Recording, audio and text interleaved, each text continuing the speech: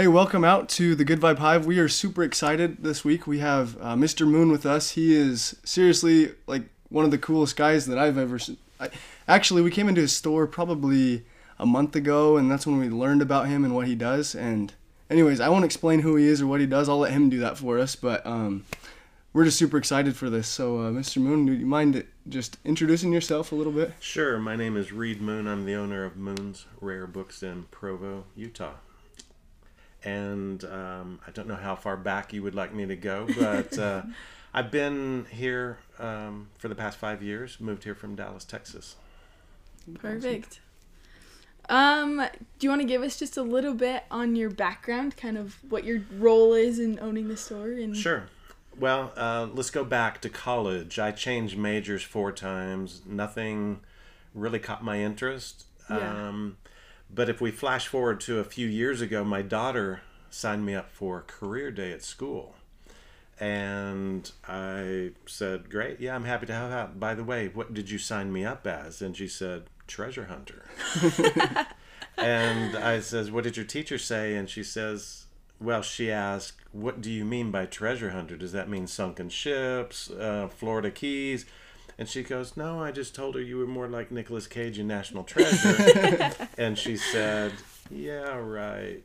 And really didn't, thought that was quite the exaggeration. Mm-hmm. So I went to school, and she quickly changed her view. I'm sure she did. After I took a lot of the rare books, documents, and artifacts that I tracked down. And so they ended up talking me into staying all day and doing every grade level. And Wow. because they thought it was so interesting.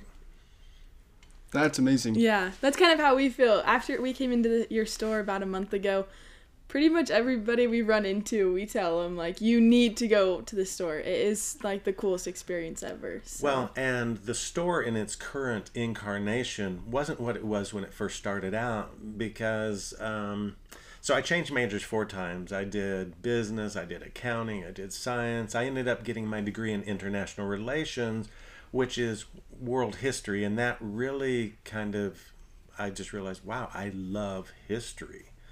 But with just that degree, it's difficult to get like let's say a lifetime job without getting a more advanced degree. But I went back to Dallas, got involved in the family business, which was a big insurance agency, but we had a small bookstore in the same offices as a service to the local community.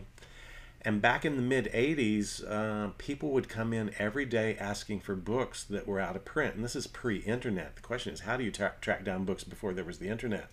You had to physically go find them, really, is what it boiled down to. Or you had to go to the downtown public library and find yellow pages or business pages for other cities and write down addresses and send letters asking. And it could take weeks to find out if a bookstore had a particular book. And so I opted to just do most of my research in person, just hitting all of these bookstores. And this is also before there was computerized inventory. And so people say, oh, we probably have a book. It would be back there. And you would just have to go look. And so things have changed quite a bit in the past. But that's how it started out. And I soon realized I would rather talk to people about books than sell insurance. Calling up, can I give you a quote on your homeowners or your auto insurance? No, click. But I love talking to people because you immediately bond with people who are looking for things. They get excited about books. And I wanted to help them find those books. And I even told my father, I said, I think I'd rather do the bookstore than insurance. And he says, you'll never make a living selling books. We've had this bookstore for 10 years. It can't even pay its rent. Well, I kept with the insurance for a second year, but at the end of the second year, I could really see the improvement in the bookstore, and I said, I'm going to do books, and I've never looked back. And so I've had stores in Los Angeles and Dallas, and over the years, they've expanded to include, to be, well, almost exclusively now used and rare books. I remember 15 years ago, I could see the writing on the wall with new book sales dropping. And really in the past 15 years, half of all bookstores have closed. It's a tough business competing against Amazon and online businesses. But I decided to focus on an area that is very hard to duplicate online, and that is the used and rare books that have a story. And we tell people we're really a museum disguised as a bookstore. Mm-hmm. And so you come in and that's the first question you ask, what is this place? And really only about half of the items are for sale, and half of the items are just so that we can share stories. And non-COVID times, we have over 30,000 people come through the store, including each year, let's say 150 church and school groups that bring groups in. And especially, it's fun to read the Google reviews because everybody's number one thing is, we're shocked, you have to go. To compete against online, you have to create an actual experience for somebody, and that's what we do. It is something that cannot be duplicated online, and that's why more and more people are finding out about us. And with my Instagram having gone worldwide, it's satisfying to see a lot of people all over the world saying that their number one bucket list item when they come to America is to try to make it to Utah and come to this bookshop over the Statue of Liberty and a bunch of other things. So, wow, it's a high compliment for yourself. Yeah. That's awesome. One of the things that I really loved about when we came through the store was it seemed to make history kind of come to life. I don't know if that's something that you hear a lot, but that is actually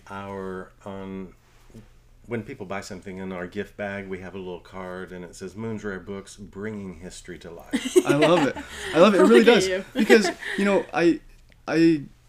you have history classes in high school, and I think the substance behind history is so fascinating that really everybody could be super interested. But in some ways, high school, for me, it kind of dumbed down history, and I had great teachers that made it super interesting, and I had other teachers that kind of made it more boring and just like reading a textbook. So again, what I loved about coming here was, man, I got to learn about people, I got to learn about their histories, and I got to physically see things that kind of brought them to life in a way that I hadn't experienced before. Was that part of your vision when you were creating this, or it graduated into that? Mm-hmm. I learned early on that people love a story, and you grab their attention with a story rather than reading something just directly out of a book.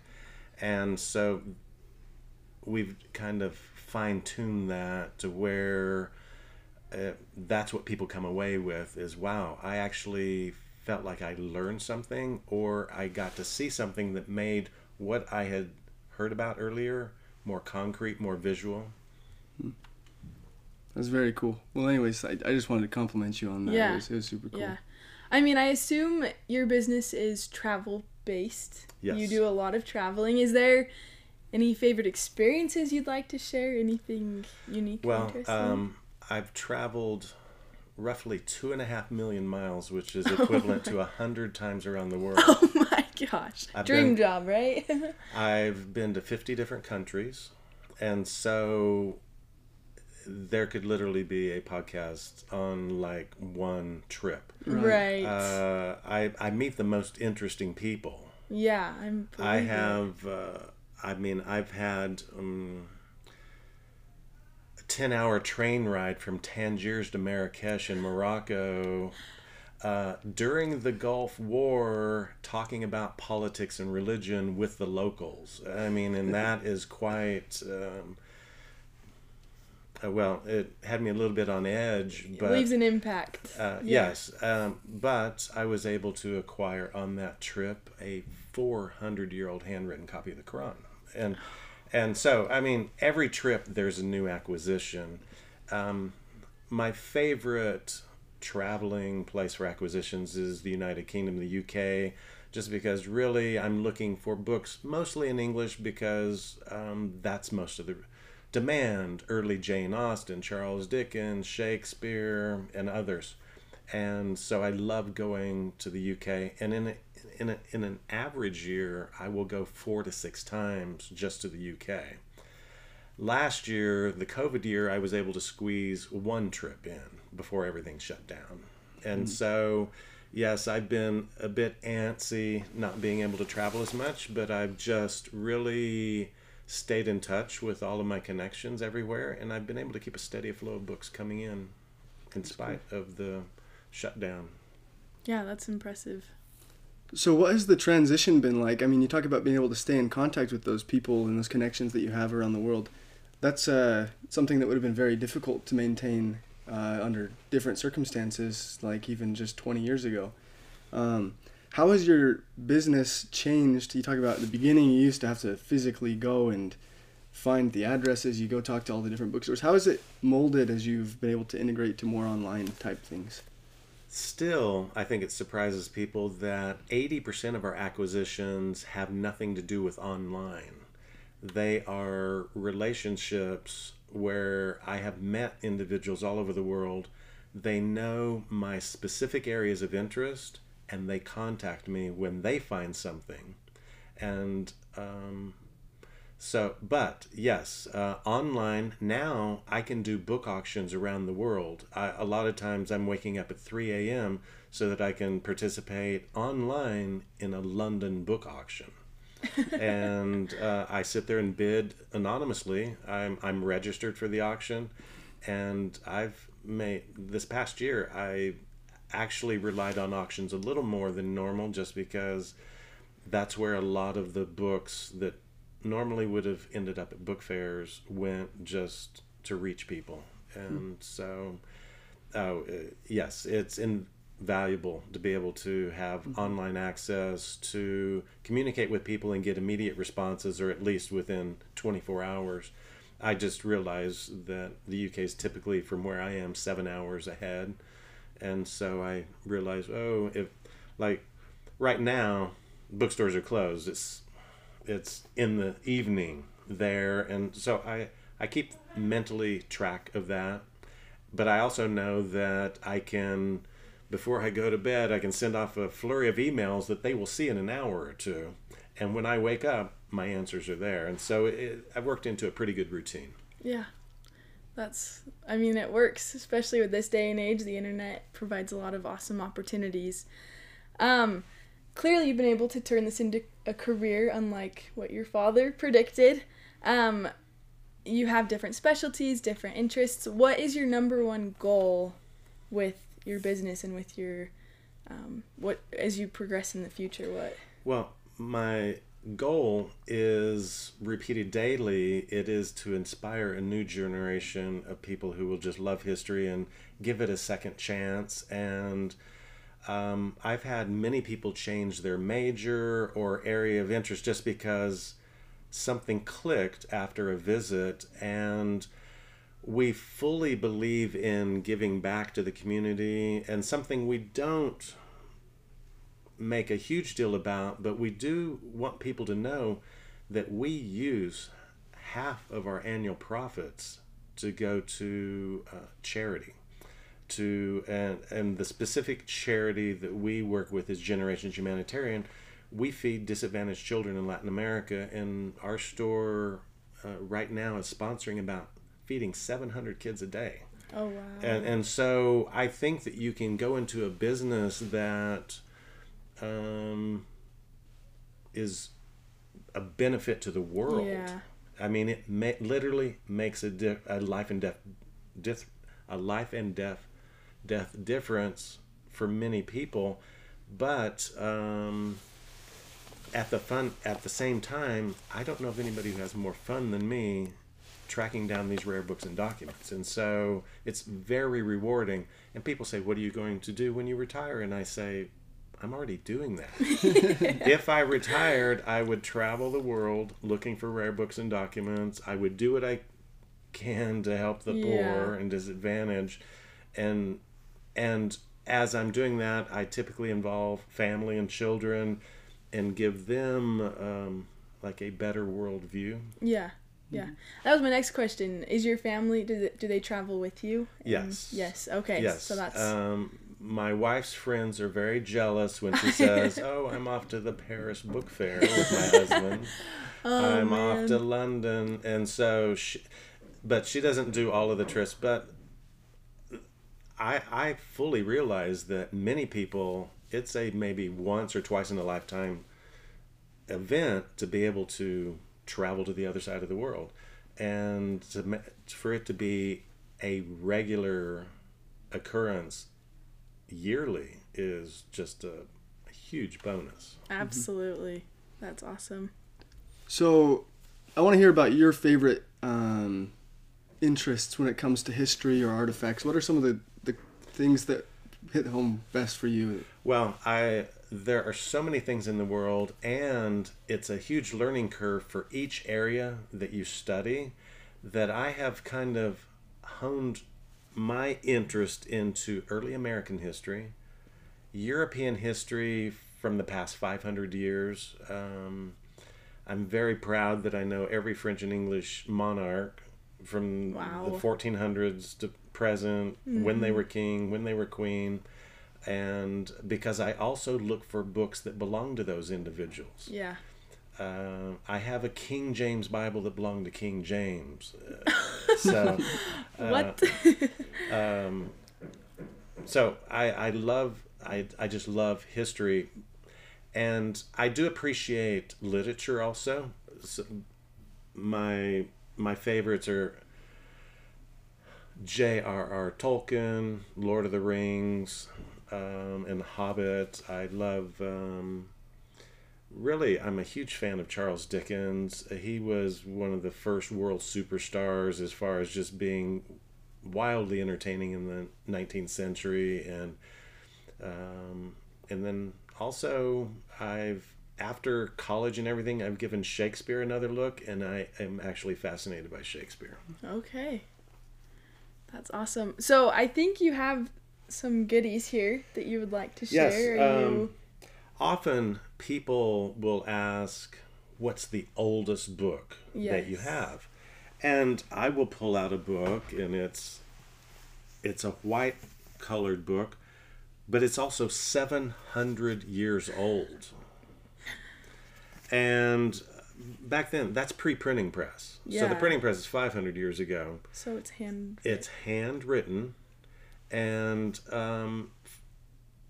they're almost always religious in nature because they were copied down by monks.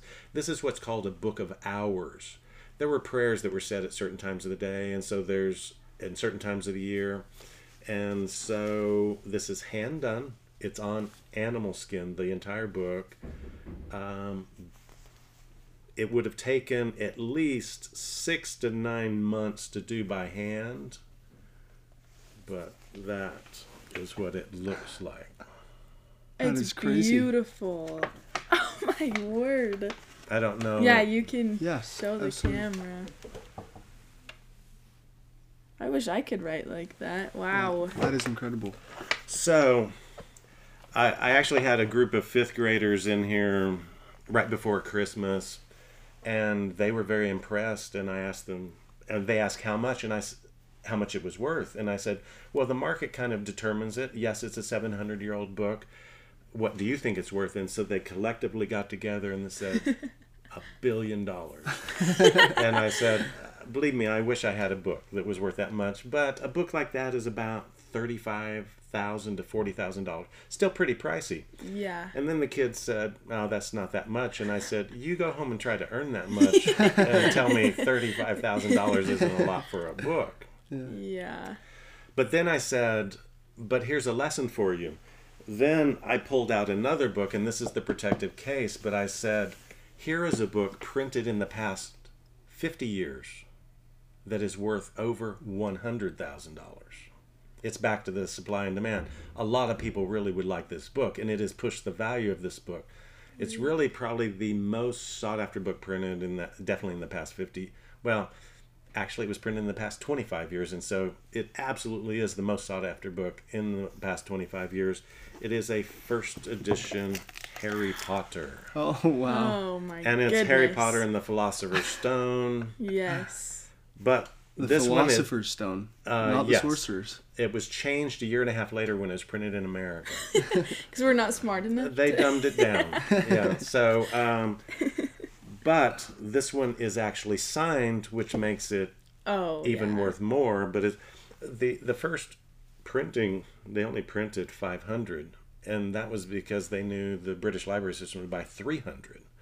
And so there were only ever maybe 200, and these books got read, and nobody knew that it was going to take off. And so there are very few surviving books, and it's pushed the price up to quite a bit of money. But this one is actually signed, and it's one of our probably top 5 favorite books in the store, and it's one that's kind of our permanent collection because it's so popular that we would have so many disappointed fans if we were to sell it, because this book is signed by an 11-year-old Daniel Radcliffe before the movie comes out. So it's 2000. The first movie doesn't come out for a year. Nobody knows who he is, so he has to say Harry below his name. Oh my goodness. That's so cool. And then... Yeah. That's so cool. And then we have one of the movie props, one of the letters delivered by the owls. Oh my gosh. You're all about this. You're a huge Harry Potter fan. I love Harry Potter. I really do. Well, and that's just it. So many people grew up with this, and it was so important. And so there, 700 years, 23 years ago, you have that. And then I say, well, let's go in between.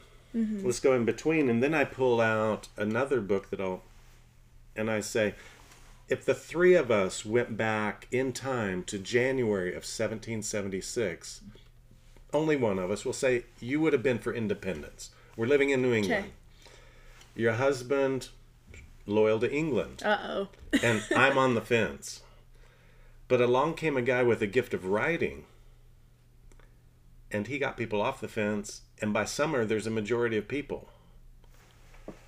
There was a little pamphlet printed in Philadelphia by a guy named Thomas Paine called Common Sense. Okay. And this is one of the original surviving copies of Thomas Paine's Common Sense. There are fewer than a dozen surviving. To find other copies in America, Harvard, Yale, Library of Congress. Yeah. Provo, Utah. Provo, Utah. All because of Mr. Moon. Wow. But that one, it's in this protective case. But. Yeah.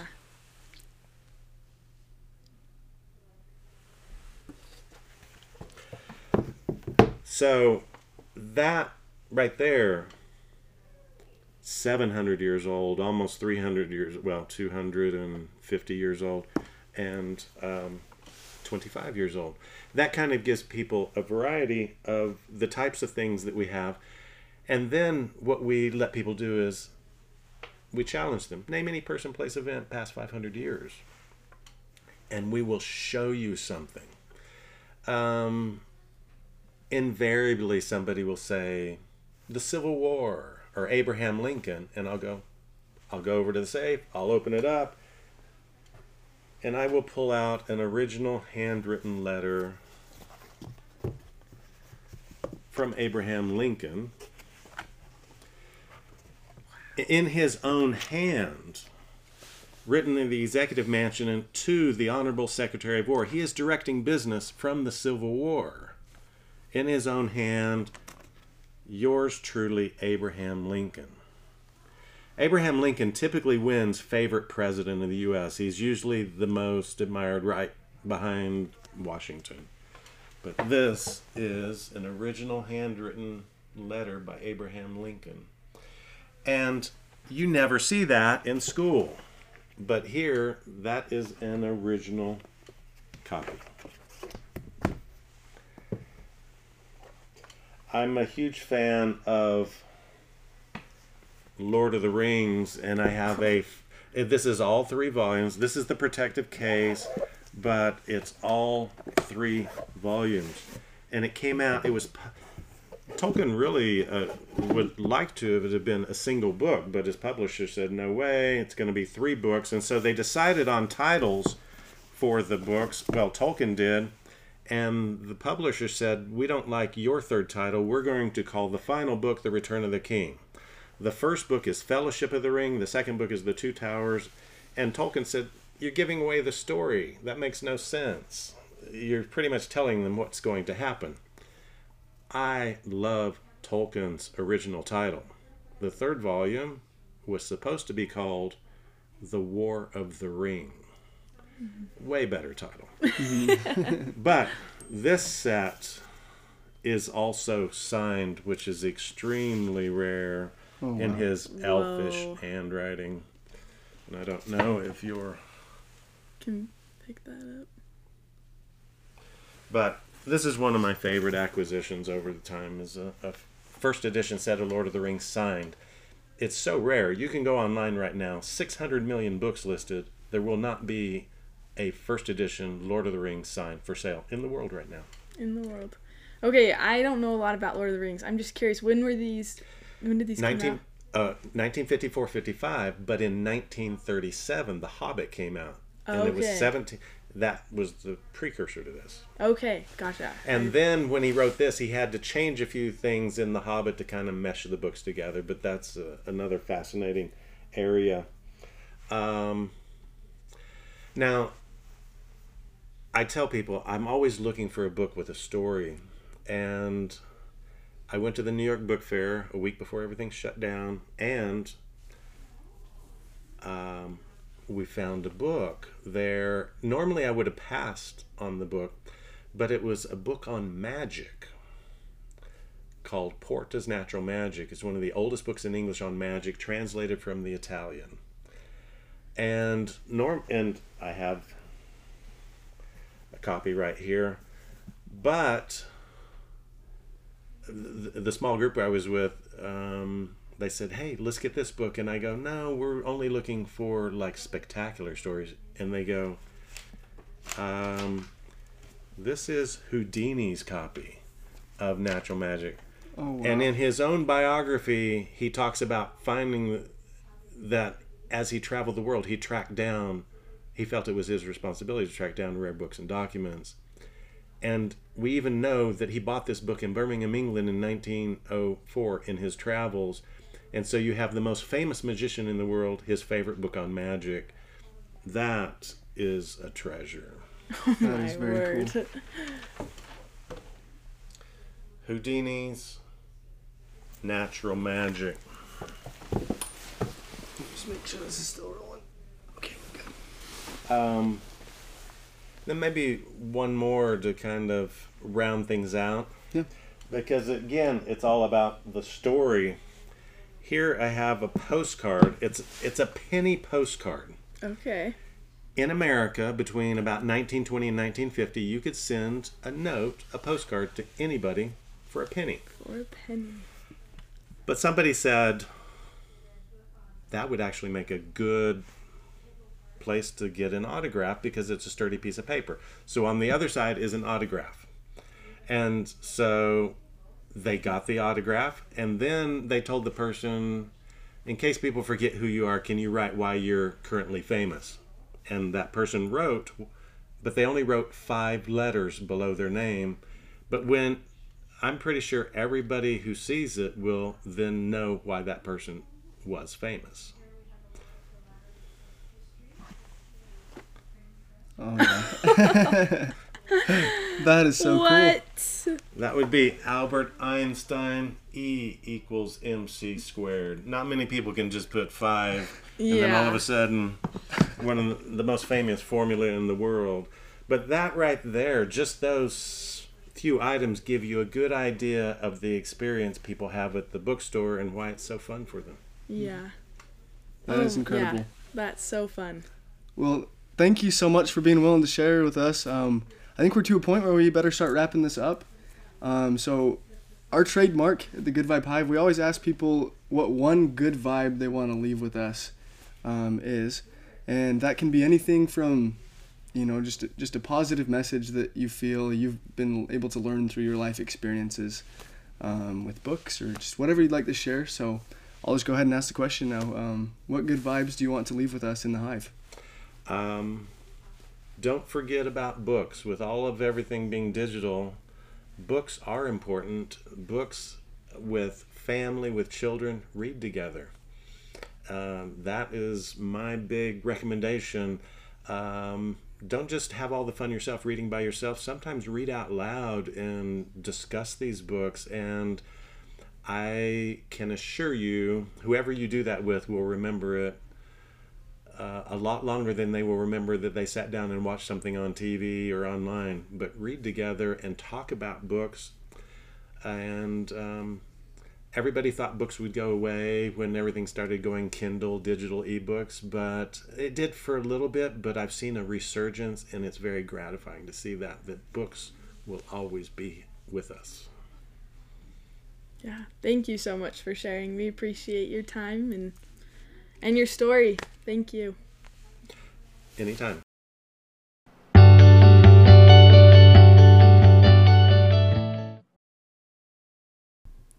Thanks for joining us for this week's edition of Really Cool People.